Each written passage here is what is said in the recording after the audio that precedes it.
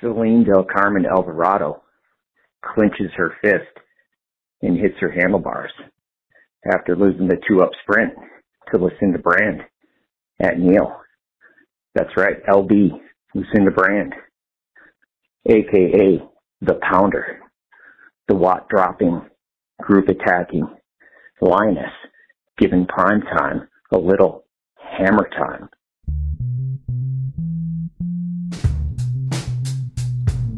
Hello, cyclocross friends, and thanks for tuning in to episode 208 of Cyclocross Radio. We got another episode of the Media Pit in store for you with Michael and Zach. We're talking about Neal and Leuven and breaking down those races like they're going to be broken down nowhere else across the internet. So thanks for joining us. Check out our sponsors, Willa's Oat Milk. Go to willaskitchen.com. Put in the offer code Crosshairs20. You're going to get 20% off the best tasting oat milk available, and it will show up right at your door. So go take care of that. Also go to wideanglepodium.com. Become a member. The only way we can continue to bring you these shows, bring you everything we do at the Wide Angle Podium Network is if you join. A very small percentage of the people who listen to this show actually contribute to the network. We would love to grow that, bring you into the community. So wideanglepodium.com. Go check out everything going on there. As well as a YouTube channel. We got some heat checks up there. I got some other things brewing I'm going to be putting up on the YouTube channel, cyclocross related. So go check out that, become a follower, like and comment on the videos, like and comment on this podcast. Go to Apple Podcasts and leave a review. That would be huge for us. And that's about it. We should get started. Hey, Dan, thanks for the cold open. All right, let's get into the pit. We're talking Neal. We're talking Leuven, we got Michael, we got Zach, and we're doing it right now. We're back in the media pit. It's been a busy week. Michael, how's it going? Bill, I am absolutely looving it over the way that Schweik rode this week. We'll take it. Zach, what's up? I have to admit, I mean, you've had to like call for the righty, the last couple of weeks. We've had to make the call to that bullpen car, and I'm not going to lie, that was my backup pun. Oh, backup pun. Well, let's see what the starter has to give. Well, no. I mean, as the backup, like if you're making that call, if we're going to the to the bullpen car, if you're going to the farmer's market, beautiful, good. He's back, guys. Bodie. He's back. Was he ever gone? It was just a down couple weeks. We all have some off weeks. Do we need to get Becca on the phone to figure this out? Oh no, yeah. I mean, she's much better at that game than me. So, but seriously, guys, can we just kick it off with the main question that's on everybody's tip of their lips right now? Zach, what are we asking? What are we thinking right now? Michael, I got a question for you. And to be fair, we did get this from a couple listeners, and we really appreciate that. Michael, is Lauren Sweck elite? Zach, drum roll. Yes, he's elite. Whoa. I've decided that after this week, Sweek, in my mind, he's reached elite status. And Zach, you put out an article, a blog post this week. It was great. You went over our whole category system of the riders from elite to subtopper to middler, and you asked us for some homework, and I didn't give you all of my homework. It was my fault. So I want to just quickly.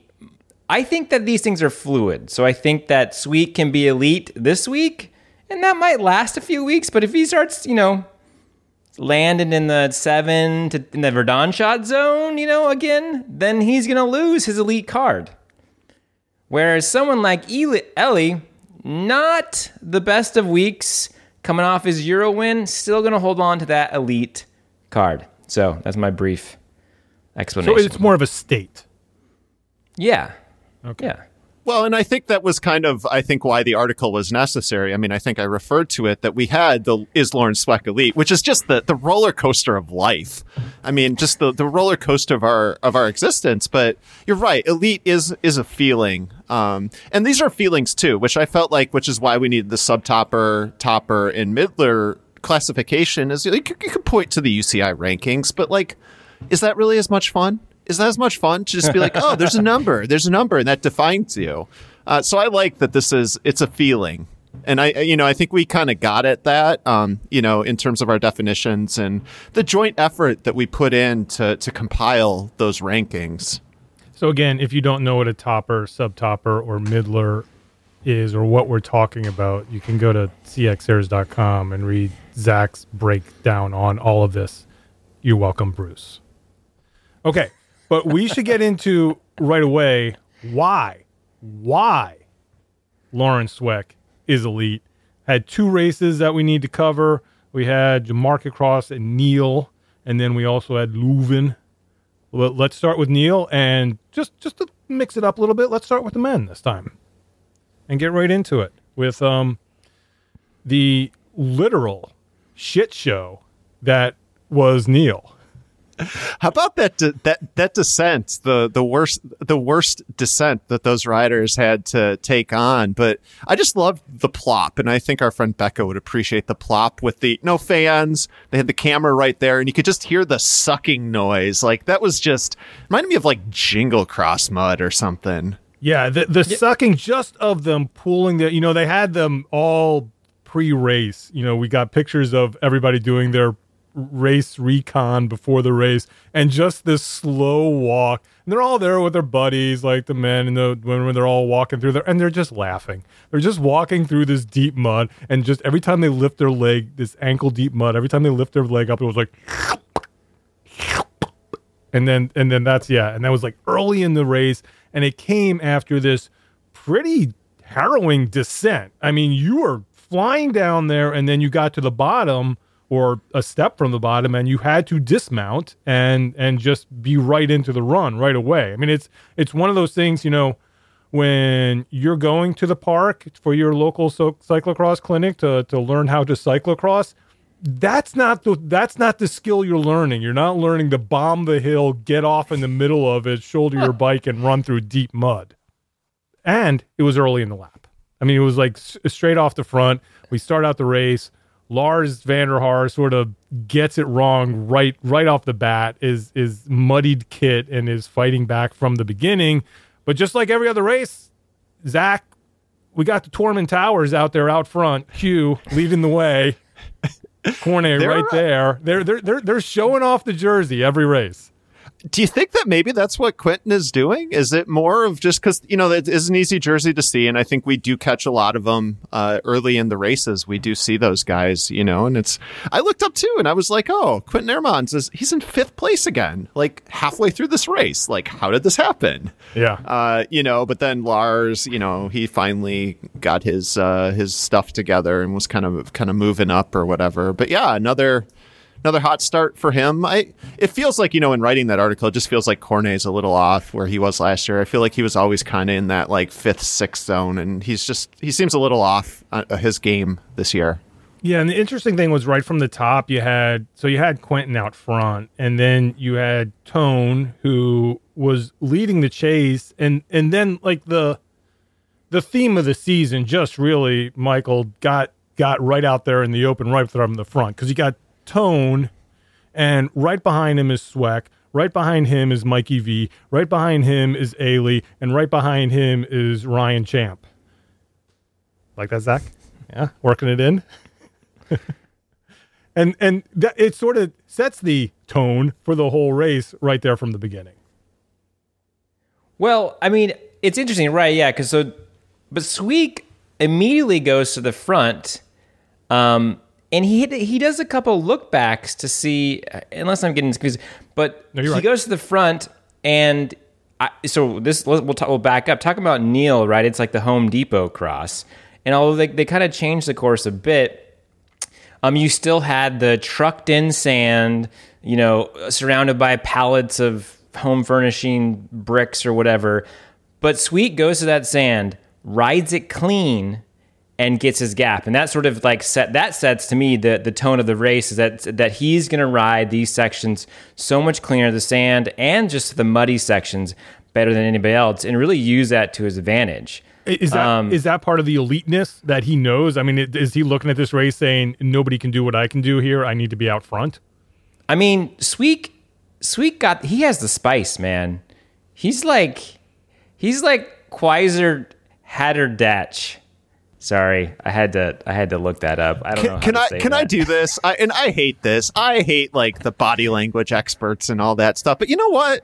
Like Lawrence Sweck looked good. Like he looked confident. Like he just looked like he was actually racing his bike, like we know that he can, instead of just being like, oh my God, what am I doing here? Everything looks terrible. And I felt like he's just kind of been like that the rest of the season. I thought he just had a little bit of.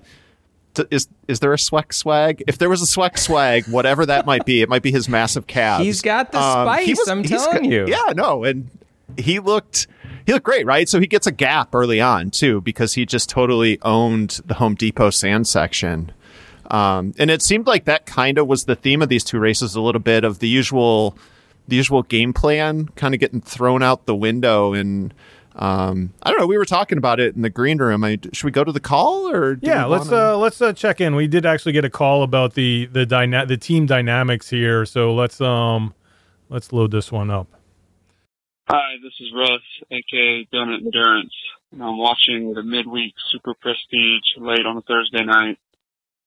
I was wondering, what do you think about Sporty Spice chasing down the other sauces, really just going at it in that new kit? How do you think the team meetings went down after that? It's a little nuts seeing that chase down. And then seeing Sporty hopping on Tunart to act like a good team player. So my take on this, so what we got here is that team dynamic we were talking about. And it did seem like, if you look at the race, Ellie Iserbyt, who I like this because Russ referred to him not as Sporty Sauce, but as Sporty Spice. So the confusion is already going in there to go along with Michael's Sweck having the spice. So it's all coming together. But he was seventh. He was seventh coming into the second lap, and then decided I need to chase down my boy, and sort of goes and sort of takes the whole field on his back wheel and tries to track down Sweck. So what do you think the conversation is? What's going on in the team bus? I think at this, I mean, whatever the conversation is, Sweek has the upper hand, right? He's like, yeah, whatever, dude. I just won these last two races. So I don't know if your Euros jersey got a little heavy and you've had like really bad starts, but if you're gonna drop the ball like that, I'm taking advantage of it. And I won these races, so it's perfectly in my right to be the team leader at that point. Oh, so you're going second race. What do you think happens after Neil? I mean, spoiler alert, go to the end here. Lawrence Sweck is going to end up winning this race. We'll just get that out of the way. But what do you think, Zach? I mean, what's the conversation? Well, I think there's a double standard. I think that we've established that it's Ailey's team, and he gets to do stuff like that. I mean, I could see him equally as well, because he was not an innocent bystander in the Tonart's kind of, drags back to the front. I think that he was helping encourage that and, putting in some digs in there.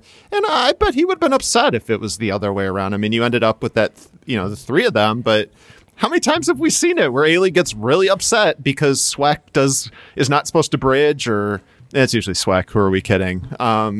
So I don't know. I'm just curious to see, and we'll get to this in the second race, but how the dynamics have changed, because we've talked about this on previous episodes where it seems like Sweck has even had to step into that role where he's playing for Sporty Sauce.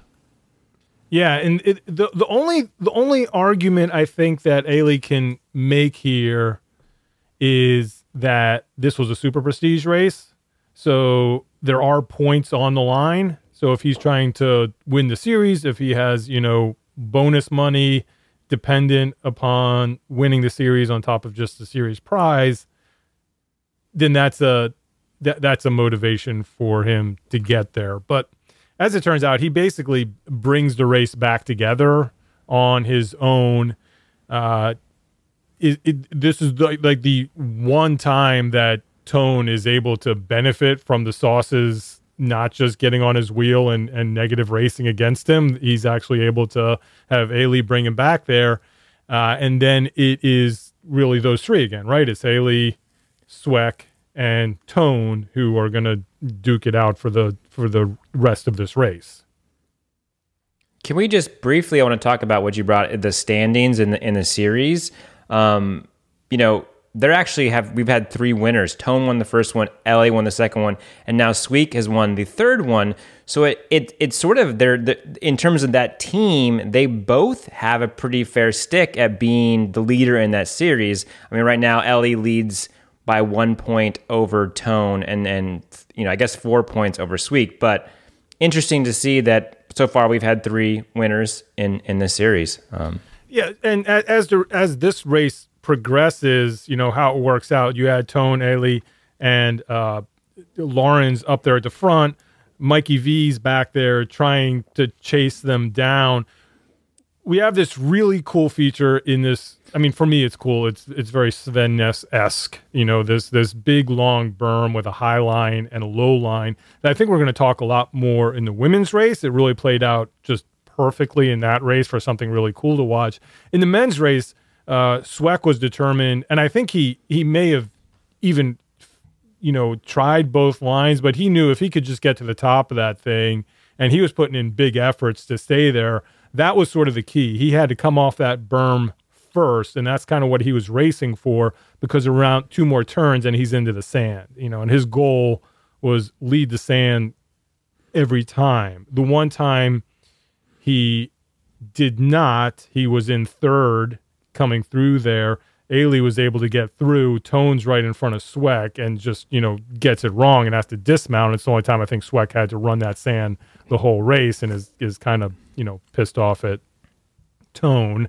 Tone, I think, was a little embarrassed, and then he elbowed Ailey coming out of the sand to get back up to the front and go again. And that's how this sort of worked out. I think Eretz really knew, it's been Sauces versus Tone for so many times that he was like, okay, I'm going to lead from the front. And that was kind of the plan. And it was looking like it was really going to play out to be a cool finish for the last two laps. They're coming into 2 to go and they're all together.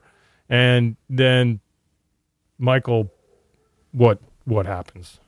Well, they go down a little drop and we see Tone sort of like dab, and we shortly see that he gets a front flat. Did you guys realize it was a flat right around? Because he comes down there flat. Just seeing it, watch it a couple times and finally can say, oh, yeah, that's where he flats, and that's where he's kind of soft pedaling through there. And then, Ailey gets by, and then Sweck just manhandles him in a chicane coming to the finish to get around. I mean, there was no mercy. This was like perfect cyclocross because there was no mercy. It was like, dude, you're not going fast. I'm putting you into this barrier. Yeah, I did catch that. And I think that, I think he recognized that something was up with Tone and didn't want to have to burn that extra match to, because it was like right before a chicane or whatever. I think he just didn't want to burn that extra match to catch Ailey. And it was just like, excuse me, get out of my way. I'm going to let you finish. So they come back around, same thing. And now it's just Tone and Ailey. The thing, I mean, we got to give Tone credit. You see him back there. He's not giving up at all. I mean, he is just burying himself in third place, but he's a good 3-4 seconds off for the rest of the race. And I thought this was really Sweck's finest performance because he was able to keep Ailey behind him and not let him pass. We talk about the sprint before the sprint. Like I said, it was getting to that berm first. If he could get to that berm first, he could get to the sand first. Once he got to the sand, once Sweck got into the sand, he had it won. And it played out perfectly. He made it all the way through. Ailey made it about halfway through, had to dismount and run, and then just didn't have enough time to chase him back by the end. I feel like, and I was surprised a little bit that Ailey didn't try to harder. It looked like he just looked like he didn't have that extra pop in either of these races. But I was surprised because, like, look, I knew it, you knew it, but you're right. As soon as you got to that berm, it could be like by God, that's Lauren Sweck's music. And then they start, start playing Enter Sandman. And it's just like, it's over, with like, it just gets to the crescendo when he gets to the sand. And it's just like, by God, that's Lauren Sweck's music. And I want to do this because, Bill, you were on top of this too. It's a very musical theme. So he wins the race. And we had a little bit of a Jay-Z homage. And it was beautiful. A little dirt off the shoulders coming on there. So here's the sand off his shoulders. There you go, Michael. Here I got this question for you. Again, I'm gonna bring it back to the road. We had LeMond and the Badger. LeMond was going to help win the Tour, and the next year, was going to repay the favor and work for LeMond in the Tour, and instead, just fought him the whole way and raced him the whole way. And after it was all over and LeMond, fighting against his own team, was able to win the Tour, was like, great job. I was just trying to push you to bring out the best in you the whole time. Do you think that Eli Iserbyt is and he wasn't trying to win. He was just trying to bring out the best in Lauren Sweck? That's presupposing that Ellie is a fan of cycling and knows his history and appreciates good story and drama. I get the feeling no. I get the feeling that he's a little pugnacious guy and he wants to win. But they got to that start finish, and Sweck had a gap, and Ellie had nothing. He couldn't even try to get onto Sweek's wheel to try to do something in the sprint. And Zach, you said it, like Ellie these last two races hasn't had that pop, and I made the joke that the heavy is the head that wears the Euro champs jersey, man. So Ellie doesn't have the pop, Tone hasn't have the pop, and Sweck wins. I mean, is it just that simple, Zach? I don't know. I mean, we'll see. I would say after one race, right? Like after Neil, you're like, ha, doing the sarcastic capital, lowercase, capital, like is Lauren Sweck elite that I do after every one he wins. But, man, you know what? I said I was getting sick of the statement rate stuff, but you know what? Like, I think that he came into that Leuven with a little bit of a chip on his shoulder. And I don't know. Like, I mean, we'll see what happens, but like, I'm kind of excited. I'm excited that we're going into this next weekend that Lauren Sweck could win 3 races in a row and just completely blow up everything in the men's field with Wout Pitters coming back the next weekend, and it won't matter. Ooh, I love it. Also, like, yeah, he could take the lead in the Super Prestige Series too. I mean, and you want to talk about being elite, you're winning the Super Prestige Series. You know what, Michael? Is there anything that is more Sweckian than him winning 3 races in a row, sticking it to Ailey and Wout Pitters coming back and just stealing all of the thunder and just sending him like way back into sub-topper zone? It's beautiful. I don't think you could write a more perfect story to the Is Lauren Sweck elite story, but let's talk about the race. Yeah, let's skip right up to the to Leuven in the men's race there, because honestly, I don't have a ton of notes on this one. Maybe you guys have more. I mean, I think there is stuff to talk about, especially once the race played out, what the strategy was. But basically, it came down to Lauren Sweck and Tone Aerts being able to get out in front of this race, and it was a good race. It's the kind of races we still like. As long as you got 2 people up there racing, it's going to be a good race. What happened though was Tone was forced, I guess, to lead from the front, to race from the front the whole time. And the question is, Zach, was it that Lauren Sweck knew that he didn't have to take a pull because the rest of the sauces were 10 seconds back, and if they slow down the pace, they were out pretty early. I mean, a couple laps into the race, right? They've already established this lead. If anything happens, he has 3 or 4 teammates that can take it from him, or are we in this, hey, that's not how cyclocross works, and why the heck is he just sitting on the wheel and taking the win in the sprint?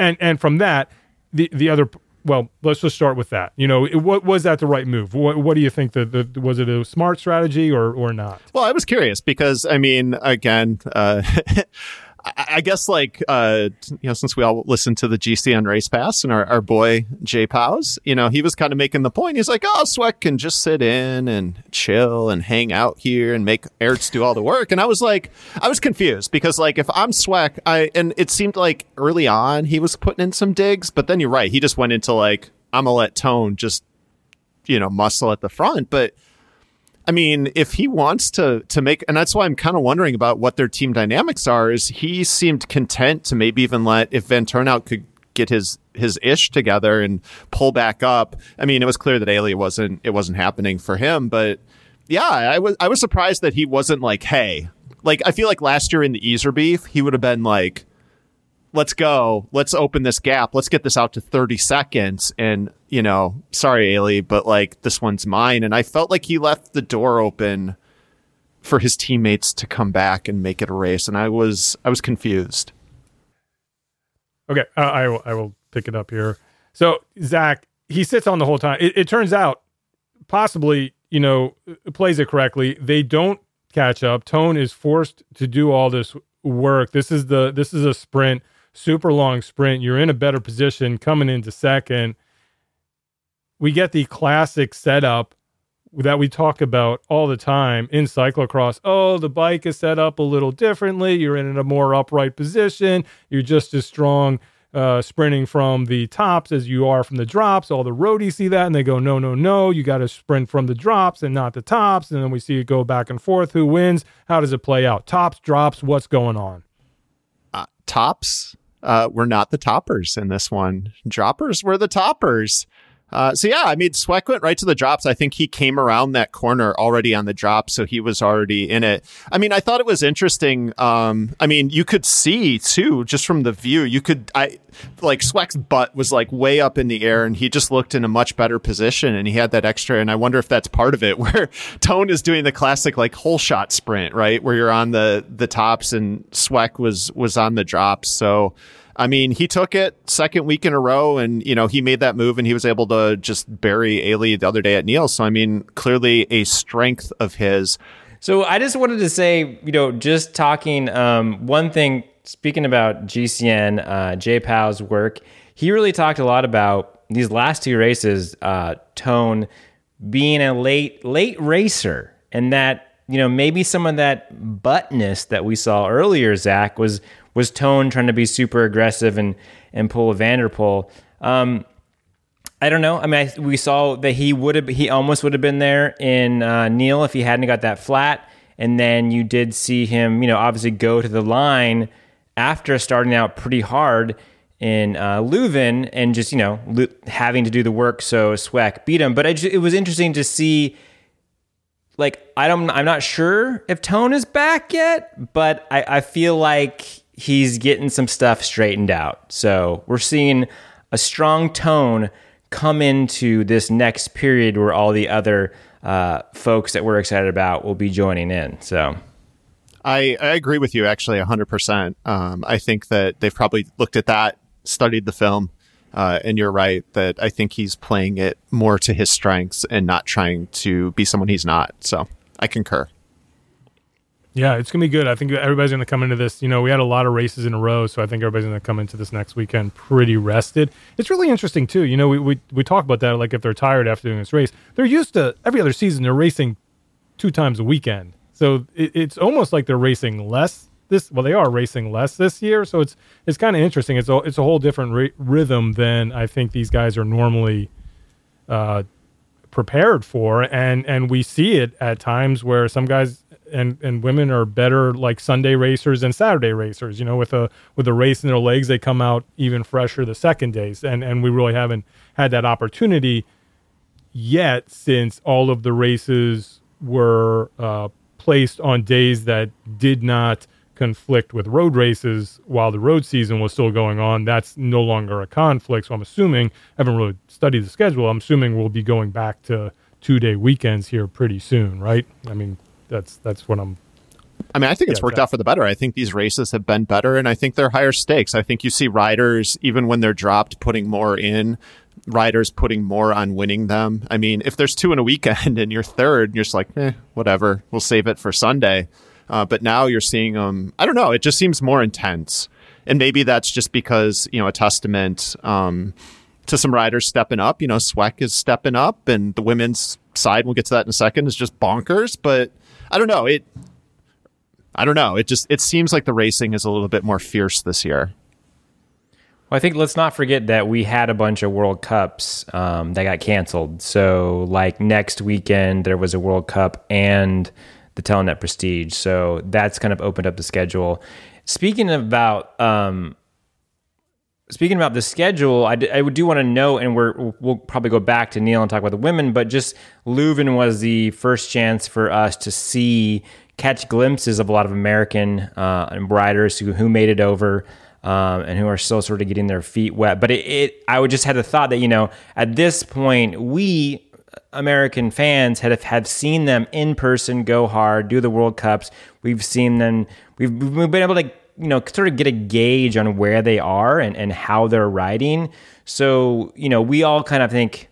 I don't think most of the U.S. riders and fans were not expecting much out of them this weekend, as it's sort of like the first race back. And so it's I know we got a call asking about these American riders. So, I mean, Bill, do you want to go to that? Hey, guys, this is Rolando with Mississippi Cyclocross Project and Mississippi Cyclocross Cup Series. I wanted to see what is y'all's opinion in regards to the Americans heading to Europe within the next few weeks to race. Who do you think of the Americans, both men and women, will be the one that's going to be shining the most? Not expecting them to immediately be within the top 10. However, more than likely, Compton is going to be battling with the ladies. But who do you think is going to shine the most with the limited to none racing in the U.S. happening? Who will be shining the most? Thank you, guys. I appreciate all you're doing, and I love the podcast. And I wish you all the best, and you need a big sponsor to fund a charter plane for you all to fly to Europe for these races. All right, take care. Bye. Well, I'm definitely in favor of that last point. Can we take a rain check on that? Can we get our charter plane for next season to go to Europe? Maybe Gives us an extra year. Gives us an extra year to find that money. But yeah, what do we think? I'm going to start out and take the easy one. I think Curtis White's probably going to do the best for the men, because I think he might be the only that's going to be the over only there. one. I mean, we haven't heard. I don't know. Do we know Hyde's plans at all? I mean, that's the thing. We just don't really know. I know Gage Heck wants to go over there and race. I know there are some other folks, but for now, Curtis is there. We had a whole hubbub come up. The Belgian Cycling Federation continues to keep moving the goalposts on who is going to be able to race and how many people are going to be able to race. They keep making it harder and harder, which set off some alarms on social media today with how they were going to limit, non-Belgian racers. And, it was basically if you were in the top 50, you were good. And other than that, it was this whole, system of qualifications for who was going to race. But looking through all of them and trying to figure it out and going back and forth with people. And then I went and looked at the field sizes for the last 4 or 5 races, and none of them were even close to 75. So we haven't even gotten to the point where this is an issue. So it's kind of all for, I think at this point, it's still unless something changes drastically and a lot more non-Belgian racers decide to start racing, I don't think it's going to be an issue. If it is an issue, I think that, like, for now, Curtis, at least on the men's side, is safe. I think that, Katie Compton is safe. I think Faringer is in the top 50. Clara's in the top. I think Katie Keogh's the only one that's over there right now who's dropped out of the top 50, along with Corey Coogan-Sizik as well. But that's kind of how that plays out. But all right, Zach, putting you on the spot. Rolando's question here. Who do you think's going to shine? Well, I mean, he kind of got at it. I mean, my answer to this was going to be Katie Compton. I mean, I think whatever it is, I think that she has clearly unlocked the secret, whatever the secret is of being successful in Europe. And I don't know, I was joking in the green room. It's clearly coming to the end of her career, but just with the way that she rides in the mud, I'm convinced that she could be a top 10 rider in the mud, at least for the next decade. Just with that muscle memory and her steering and the grind it out, whatever the secret is, like Katie Compton has just, I think, unlocked that secret. Yeah. You know what the secret is? They were waking up at 3 a.m. while they were still in Colorado. That's their secret. So when they get over to the Belgium, they're able to just hit the ground running, and they're right on the right time as they get there. Michael, what do you got? Well, speaking of that, I mean, Rebecca Fahringer definitely, let us know what it was like to try to adjust to the jet lag. But I got to say, last year I spoke about the vlog bump. T-Bax has done 2 episodes so far, so I'm giving her the tip. She's getting the vlog bump. She's going to get her schedule set right, and I think she's going to hopefully turn it around and have some good races. Bill, you don't get to skate here. Who's your pick? Oh, okay. I thought you wanted to talk, Zach. I was letting you come back in. My pick. Well, I mean, who's going to shine? Well, right now, if you want to give the vlog bump, I'm going to give the Stars and Stripes bump. Yeah. Let's see what Clara Honsinger can do. I will say, and we're going to get to the race that she was in a bit. I will say, very gentle little criticism for Clara. Needs to go forward at the start. I think that would be the biggest thing that we got. We know we're seeing her. She's getting this nice starting position, but seemed to drift a little too far back there before getting going and sorting things out by the end. A nice race, but it's like, oh man, if she could hold on to that position a little longer, I think she could do really well in these races.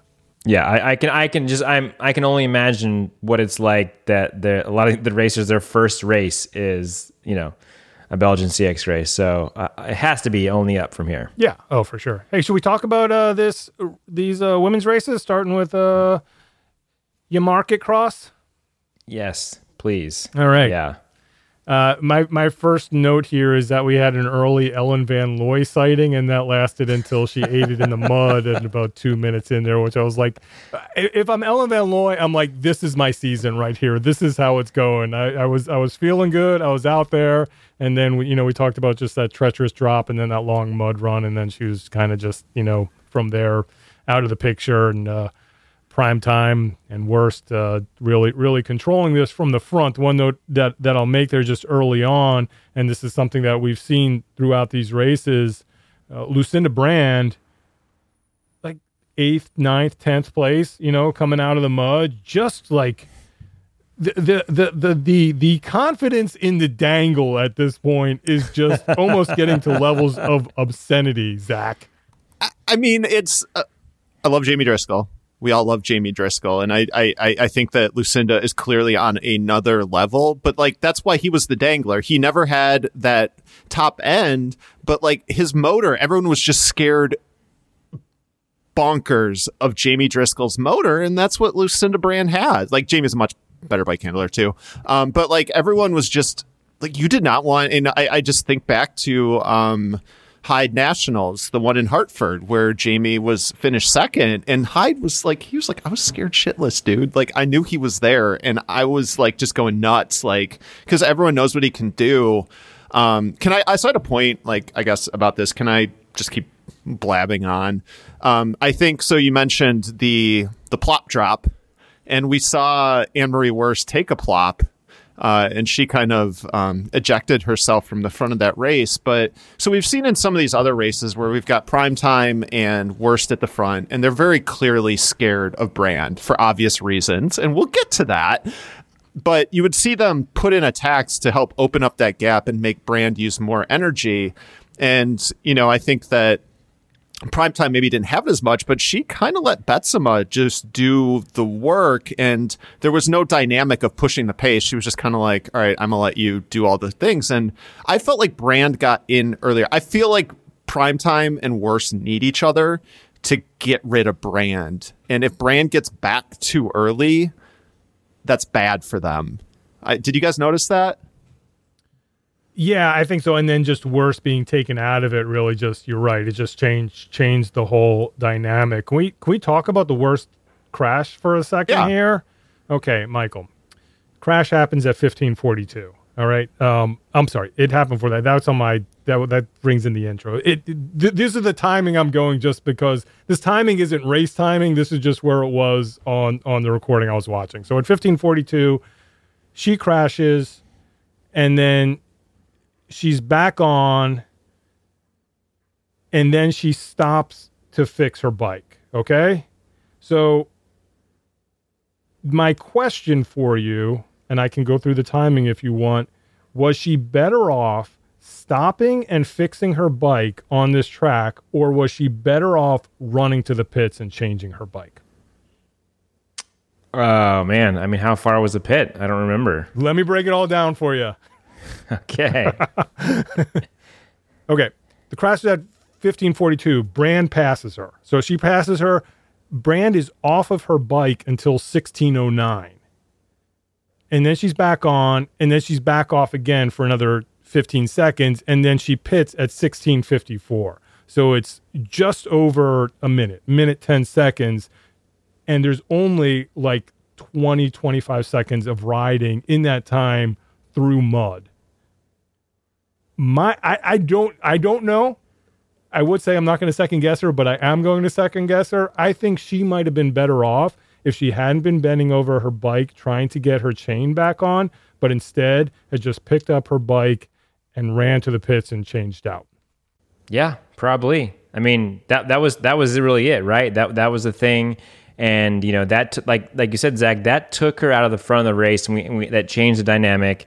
And, you know, and she raced super hard the rest of the race and continued to close the gap. One thing I thought was interesting is that because of Worst making her way back through the field, Sana Kant got a lot of camera time, which I thought was interesting.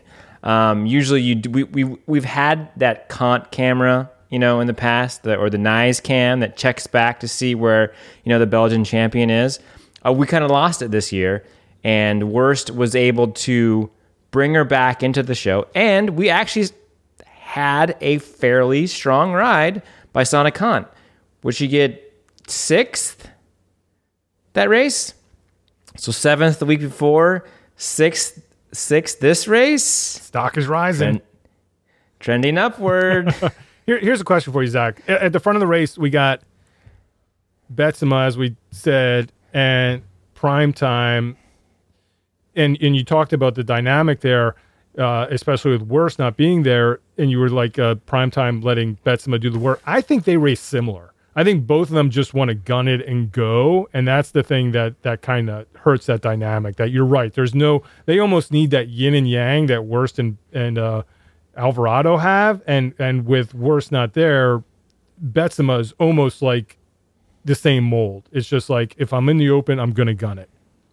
Yeah, and she does. You're right. But I think she can't do it as hard. I mean, it's weird. Like, she does this high cadence, just drag. I mean, it's not even like, I don't know. It's not, she just has that really high cadence, and she just goes really hard, and it's really hard to keep pace with, which we saw at Leuven, especially at the end of the race.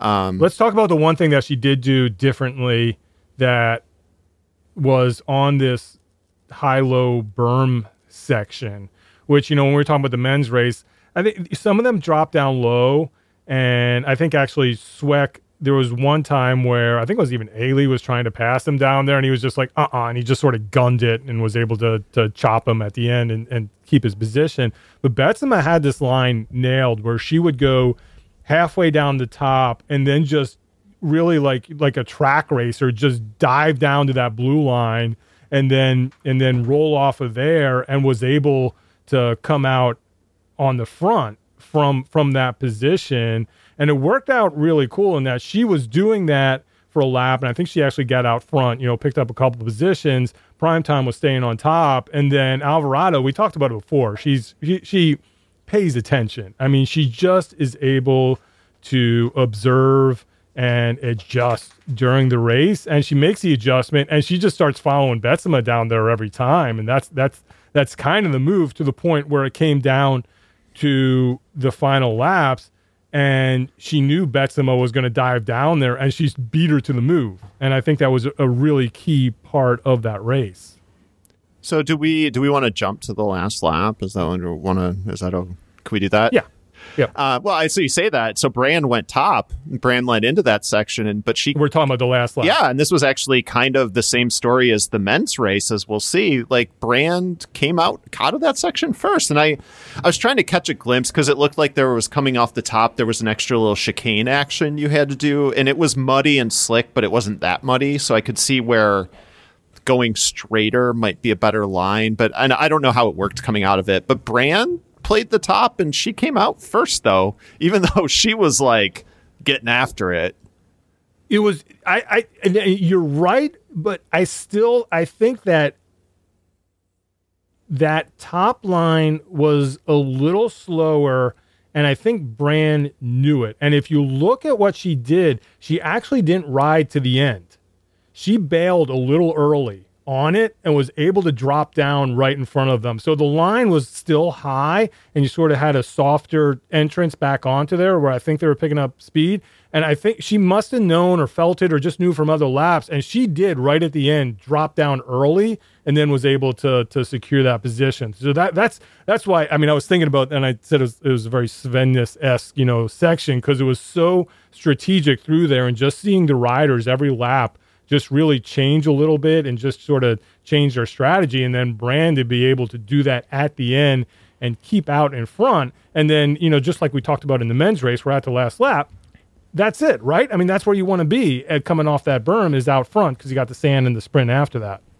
So I think, I don't know, we talked about, I think it was it Rudevorda, where Alvarado made the move in the sand to win the race.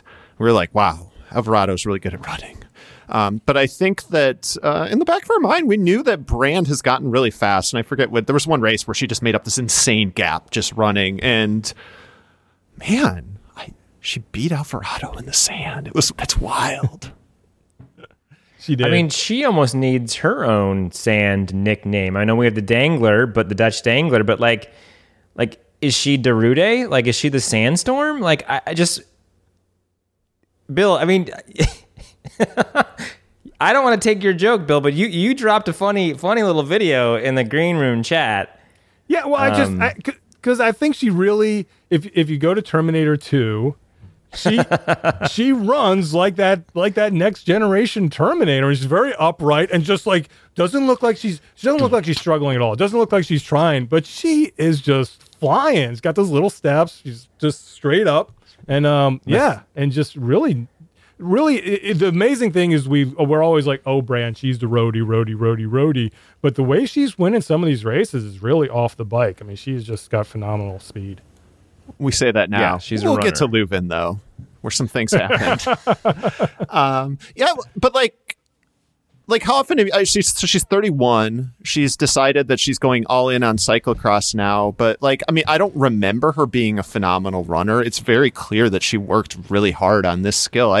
It's kind of interesting to see, and perhaps a learning lesson for the rest of us, that even as a baby master, you can develop this running game that can literally win races. It's that, right? We talk about the thing that it doesn't matter until it does. And we're actually seeing a lot of these late sandpit races where it actually might behoove you in a lot of these super prestiges to be able to run in the sand. But we've seen 2 races, one in the women's side and a sandpit at the end now. I mean, and just going into what you were saying before about, Betsema's, kind of like Alvarado, but maybe without the same punch. The one thing that we talked about earlier that Worst and Alvarado always fear about Brand is her at the end of the races, and she gets out of the sand. She's a phenomenal run on the sand, and then she just puts the freaking afterburners on and just goes, and Alvarado's able to match her to what she can, but that's it for Betsema. I mean, once she gets ahead, sees green grass and is able to just crush it, then it really was just a race, a 2-up race after that. Yeah. And a rare time that prime time was bested.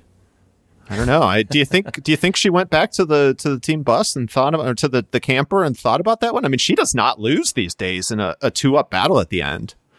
You saw Brand come across the finish line, and she was stoked. I mean, like, that was she needed that win. The Lions needed that win. Yeah. I mean, I'm just blown away once again by it. Just Brand in the sand, like that's her place, and that really was the deciding factor, I think. I mean, so if we are going to try to, and I'm not a roadie, but I think the one difference to this one is there was no pinch point. It came up that rise, and you were still at speed all the way through, and so that seems like maybe a sprint where it behooves you to be in the front because you're carrying that momentum through. And we'll get to Leuven. It had that hard left, which scrubbed all speed, and in that, clearly you wanted to probably be second position to kind of make your move. So maybe, I don't know. I don't know much about sprints, but it seems like it was a little bit different in that it was always with a good amount of speed, that there was none of that playing coy and making her jump. It's just like Brand was just 2 bike lengths ahead. And even if Alvarado tried to pull through, like Brand's just like, no, I'm going to win this race. Like, yeah, it was super. We saw that with Sweck too, and with both those races, the cool thing on there, they came into it was sort of this cobbled finish into this downtown section, and around the bend they had these cameras that were sort of tucked underneath the barriers, like and pointing up, which just showed off the speed coming through that final turn before the end, and just seeing them rip around that corner was a pretty cool camera angle to get into the win. All right, we are running out of time here. Should we just jump into this to Perrine Clauzel show at Leuven and talk a little bit about the French Stars coming out party? Yes, I'll make a note. I mean, she finished 5th at Euros, and I had it like on my notes, scribbled on my hand to make a mention of her. I think she was playing the pod snub. Like, I think she felt snubbed. She listened to the media pit and realized that we did not mention her, despite her great race. And she's just like, you know what? I'm going to do something about that. Okay, Michael, she leads for half of this race. She leads for over 20 minutes. She had a computer on her bike. So my question for you, was she just doing an FTP test? I don't know. I the one thing I thought was like, wow, Specialized is finally getting some front of the race camera time here. Oh, what are you saying about Katarina Nash? Where's she at? Yeah, no, I think this was. I called it Fern Gully Cross, right? Because it was really the big feature were these gullies, so these up and down these gullies, and you saw that Perrine just got a hell of a start, a great start. I mean, planned it out, and then once she got to those gullies, she rode them cleanly, and Aniek van Alphen sort of jammed up the rest of the chasers, and that was it. And she had a gap, and she was able to ride those the next lap on her own, completely by herself, until sort of the usual crew kind of got their stuff together and chased her back. But yeah, really fun to have another rider just all of a sudden up in the mix where we're all going on CX24 and being like, wait, who? Obviously Zach knew, but I was like, is she a mountain biker? That makes sense, maybe. Oh, all I knew, I didn't know anything else about her. But yeah, I don't know. Yeah, it was kind of an interesting course. I wanted to give a shout out to all the Chicago Cross Cup people. It reminded me of Woodstock, and maybe there's a race there that like long grassy sections. I think you even saw what really the obstacles that were spray painted with chalk. I think that's a very American cyclocross thing so people don't bust their rims. I feel like you usually don't see that in Euro races because they're just like, deal with it. But yeah, she got the gap. I noticed that, they're coming through, and after one lap, they're kind of pulling around. I think at one point, Alvarado, looked at Backer and was like, all right, it's your turn. And no sense of urgency, but man, lap 3 rolled around and holy crap, you could just be like, worst is like, no. And then Alvarado's like, no, this is not happening. And then, I mean, it was pretty wild to see them kind of be like, oh, this isn't. Oh, we need to do some work here. Yeah, talk about your heat check, huh, Bill? Yeah, no, that was a classic heat check for sure. That was almost the definition. It is the definition of heat check. It's like, hey, I mean, I think I'm going good. Let me just keep going. Let's see. Let me just do something crazy and see if it works out. And yeah, a great race for her. I thought that looking at Alvarado early on, like second lap or so, she looked kind of tired, like she wasn't really into it. And looking back on the race now, I think she was playing Van Alphen and getting her to go out there and do the work, and then she was just sitting back and letting her take a couple laps there on the front. Oh, she totally did. Absolutely. They were just like, are you trying to make a statement here, little friend? Are you trying to make a statement? No. Go make your little statement. And she was just like, they're like, we're good. But definitely once it started to get real, it was worst was the first animator, I think. And then Primetime kind of kicked it up.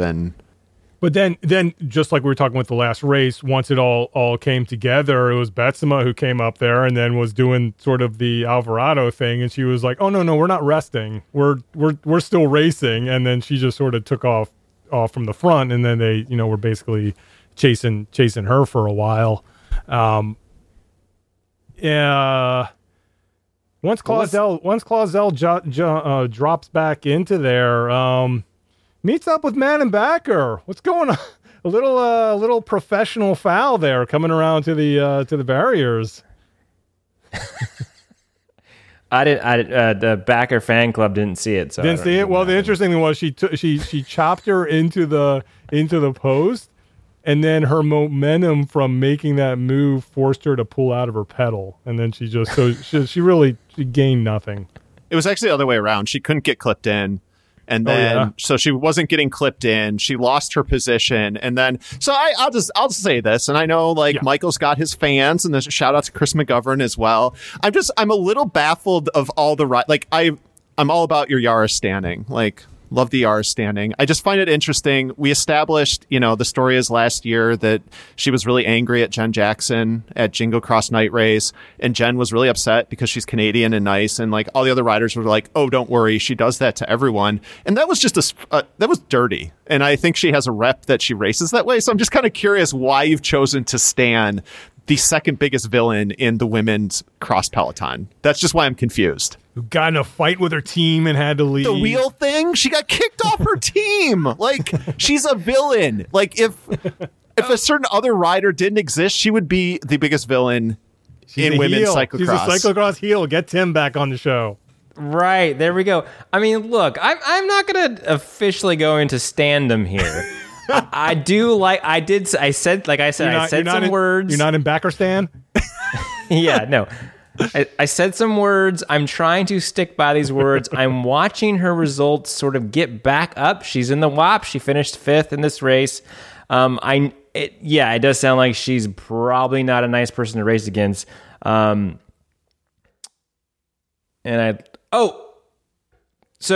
the one thing I thought of, I watched the 30 for 30 about the Detroit Pistons and the bad boys and how, they were assholes on the court, Bill Lambier and Mahone. And it was interesting how they played into that personas and used it to their advantage. So I don't know if Bacher is going to go full bad boy, which bad girl. Which one is she? Lambier. Yeah, you're going to say that. Right? So is Betsema Rodman? I like Rodman. He was on the Bulls. We won 3 champions. Who was the most? Dumars was a nice guy. I don't know. Isaiah Thomas. Yeah. There you go. There's a villain. Maybe she'll take over the Sauces and ruin their franchise after she retires. Anyway, back to this race. So Betsema's out there just pushing the pace, and then we got our trio. That Gap's backer. She's out of it, and then we got our trio. We got Primetime, Brand, and Worst all right behind. So my question for you, Zach, right off the bat, I'm putting you on the spot. Out of Alvarado, Worst, and Brand, who's Snap, who's Crackle, who's Pop? Wow. Interesting. I don't know. It can go so many different ways. Alvarado's snap, really. Brand is crackle, and worst is pop? No, I would say that worst is crackle and Brand is pop, because she certainly went pop on that last lap. I mean, well, look, can we get to the last lap? Yeah, let's do this. And yes, let's do this. Brand does a Brand, very on brand. She attacks in the start finish. They all sit up, and then she's like, oh, well, no, you got to attack here. She T-bars it. Yeah. It needs a name. I mean, clearly, I guess he's invented it. I mean, it's becoming her thing, though. Yeah, for sure. She can have it. He's not using it anymore. Yeah. Okay. So it's the Brand. It's the Brand. And yeah, and then, it also in true Brand fashion, she takes the lead, gets into the tricky spots, and then just eats it. And like she's done in other races, she's like, sorry, suckers, I'm out front. She even, unlike Worst, who loses time after losing her chain in the last race, she is able to check her chain, but put her body into the only line and basically force Betsema to dismount and then get behind her and run up. So she loses zero time. It's just the most professional crash ever. Well, and I love that they had kind of slow mode her on I think it might have been the previous lap or two. And there was, I mean, anyone that rides mountain bikes or whatever, you could kind of see those Bontrager. There was a lot of back brake being grabbed, and you could just see that wheel not spinning. And then you saw it and you're like, oh boy. But yeah, no, she has so much experience. I mean, I think it's part of what makes her a formidable racer is even when she does that, you're right. She was putting the chain, checking it while also cutting Betsema off and running and being like, no, you're getting off your bike. You're not carrying momentum into this uphill. The one thing I didn't mention, right before that, in an innocuous spot, Primetime goes down. She's sitting. It's after. No, it was before. It was at the beginning of the lap. It was because right by that allowed pit. When Brand went down, it allowed Alvarado to get back. Yeah, and she did she tried to cut really close. She tried to do one of those duck-ins on a line, and it was a little bit moist. So I don't know what it was going to get her. I mean, I know the move. I mean, I think people who race is when you kind of duck in. But yeah, you could. So she goes down there. They gap her a little bit. Once Brand sort of helps her out by also going down a little later. She gets back on there. But Betsema out front, and I think, going back to what we were saying before, not having that punch that these other riders do, she's basically in a tough spot. She's like, I need to go now. I need to do everything I can to win this race from, half a lap out. And it's, the things we didn't talk about on this course, there were two BMX sections right next to each other. It was kind of cool how it worked out. You went down one aisle of the supermarket and it was just whoops, down this BMX thing. You made a 180 turn, you came back, you went over the planks. You go down the next aisle. I think that was the pasta aisle. And then you go down and you get the into the produce, maybe, I don't know, maybe cereal. And then you just had these two big humps to get over. I got my stopwatch out again on the whoops. Betsema goes into there, and Primetime is 1.3 seconds back when she hits the first whoop. By the time she gets to the last whoop, Betsema touches the top of the last whoop, and Primetime is 0.9 seconds back. So almost a half second she picks up, turns the corner, and then she's right on her. So it truly was those BMX, little better BMX skills that was able to get her right back on Betsema's wheel. So, Bill, I know you've mentioned this before, and I think might be the Aizencross ones where it's they look really cool, but nothing happens because they're so well manicured. These look like they built them last Thursday. But you're right. So Betsema's quicker, and that's that mountain bike background. But you could see that Primetime sprinted just enough to hit them ahead of Brand because she knew that she would lose time because Brand was not riding them well. It was actually the kind of thing that, in past, Bill, you might say, oh, whatever. But I think it was actually a decisive feature, as you kind of alluded to, just in part because it was so just hacked together. There was no, it looked like they just built it. So I thought it was cool. Yeah, the other those other ones are like wood. I mean, they're not. You're right. They're all built to spec, and they have the AstroTurf over them, and they're all kind of perfect. Where these are like, it's just. I'm sure they timed them out so at least you're not breaking your wrist going through them, but at the same time, they definitely weren't uniform. But all this meant was that it gave Alvarado the opportunity to get onto Betsema's wheel with still a quarter of a lap left in the race, and she was able to just, we said she didn't look great in the beginning of the race, but she was able to just catch her breath and just sit on that wheel to the end. And Betsema knew it. I mean, she just knew it the whole time, to the point that they turn. It's a long sprint to the end. Alvarado is like on her wheel, ready to go. Betsema starts her sprint. And did you all see American Flyers? That movie? So basically, long time ago. Basically, she pulls a Marcus Summers. She was like, "Davey, that's the point where I quit." Betsema smiles. She just sort of looks up, has this big sort of shrugs, and then Alvarado just shoots by her and takes the win. It was preordained from the time she caught her on the planks. Yeah, I mean, that was the note, is like where was that final move going to come, and I think it really all came down to, I think Alvarado crashes. You're right, before Brand, but once again we see Alvarado make a mistake that she quickly solves, and that doesn't affect her at the end where Brand goes down.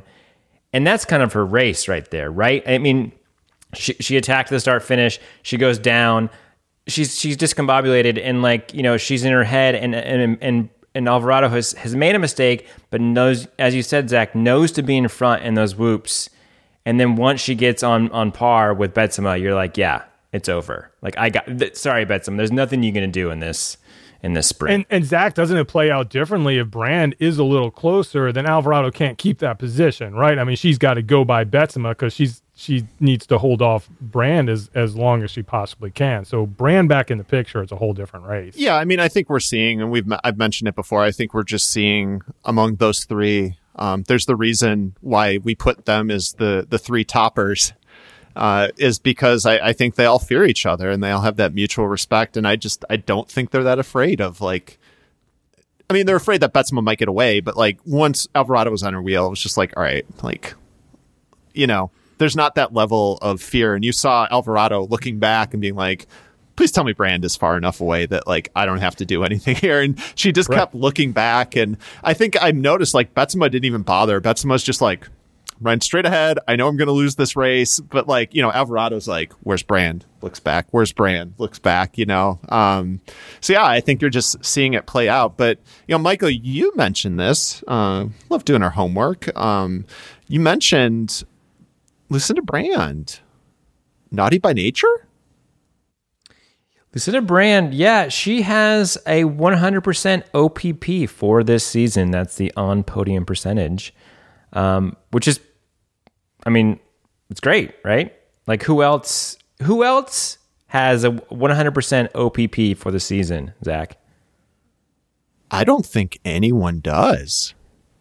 Matthew Vanderpool had a 100% OPP last year. So Bill. Yeah. Since the beginning of last year, it goes without saying, Vanderpool, Mr. OPP. Who has the second highest OPP among both men and women? Ooh, second highest OPP among men. We're talking about her, Lucinda Brand? Yes. She comes in at 90%.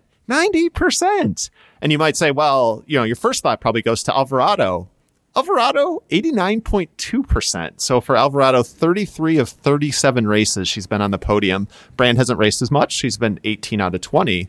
And Anne-Marie Worst is, she comes in at 80%. So, I think it's, and you might say, oh, well, Ailey's higher. He fell apart at the end of last season. He only came in, I think Tone was at 62%, and then Ailey was at 57. So it's just kind of a testament to the extent that Ailey just kind of Tone was that number 2, number 3 guy, and Ailey, for the life of him, was really struggling to get on podiums at the end of last year. So I don't know, kind of interesting stat. So Right. She's still in a group with, and to her credit, Backer had a great race. So she was in a group of 3 with Backer worst. And Brand just finds a way to get that 3rd spot, even when, she crashes in the last lap. Like, she is naughty by nature. I don't know. She's just racking up that OPP. My takeaway from that is you still look at the great majority of both the men's and women's fields, and most of the racers in there, the career milestone will be if they get on a podium. 1. And we're like, 89.3. It's not quite as good as a 90.0. I don't know. What is she doing? Awesome. I thought you were going to say that like a majority of the riders in that field were not alive when OPP was released. I really thought that's where you were going. Probably also true. I date myself enough. Anything else we need to cover? I think we had one voicemail that we're gonna push over to the next episode and save it for that. I think we covered a lot for this one. Zach, you got a Nowhere Fast coming out? We do, yeah. So there's a we're struggling with this. It's real racing, fake biking. Real racing, fake biking. Series that Project Echelon is putting on. So they had their first weekend. It's pretty cool. If you want to check it out, you can find it. USA Cycling was partnering with them, so you can go to the USAC YouTube page, or you can go to just Google Project Echelon. But Brad Soner, friend of the sport, is doing the announcing, and he's broadening his horizons. It's been pretty fun to see him, and I think he did a really great job of broadcasting these races. So they did the Paterberg. So they did some laps of the Paterberg, which made for actually decent racing. And then they climbed the Stelvio. So it was just a hill climb championship up the fake Stelvio. So pretty neat. So we talked about that. And one of our co-hosts, Mike Swart, he was in it. So his team is racing. So he gave us the on the ground report from his pain cave, his bike trainer. Fantastic. You can find all those over on wideanglepodium.com. Michael, what you got going on? I don't got much, Bill, except a bunch of sunset silhouettes from the Mississippi River levee. If you want to go look at my Instagram, that's my latest creative output. Have you done any fleets yet? I composed and deleted a bunch of fleets today. It's not Fleet Week yet. We're done. The Slow Ride Podcast. 3 idiots who are usually wrong. The Slow Ride Podcast. The titanium of podcasts. The Slow Ride Podcast. It's like if David Vanderpool had a podcast. The Slow Ride Podcast. The Zwift Racing of podcasts. The Slow Ride Podcast. Find the real advice. The Slow Ride Podcast. The Arrow Helmet of podcasts. The Slow Ride Podcast. Sport leader coming through. The Slow Ride Podcast. When's Lance gonna sue us? The Slow Ride Podcast. The experts in French cycling. The Slow Ride Podcast. Official fan experience zone on Facebook. The Slow Ride Podcast, the gravel bike of podcasts. The Slow Ride Podcast, both vertically and horizontally compliant. The Slow Ride Podcast. New episodes every Tuesday.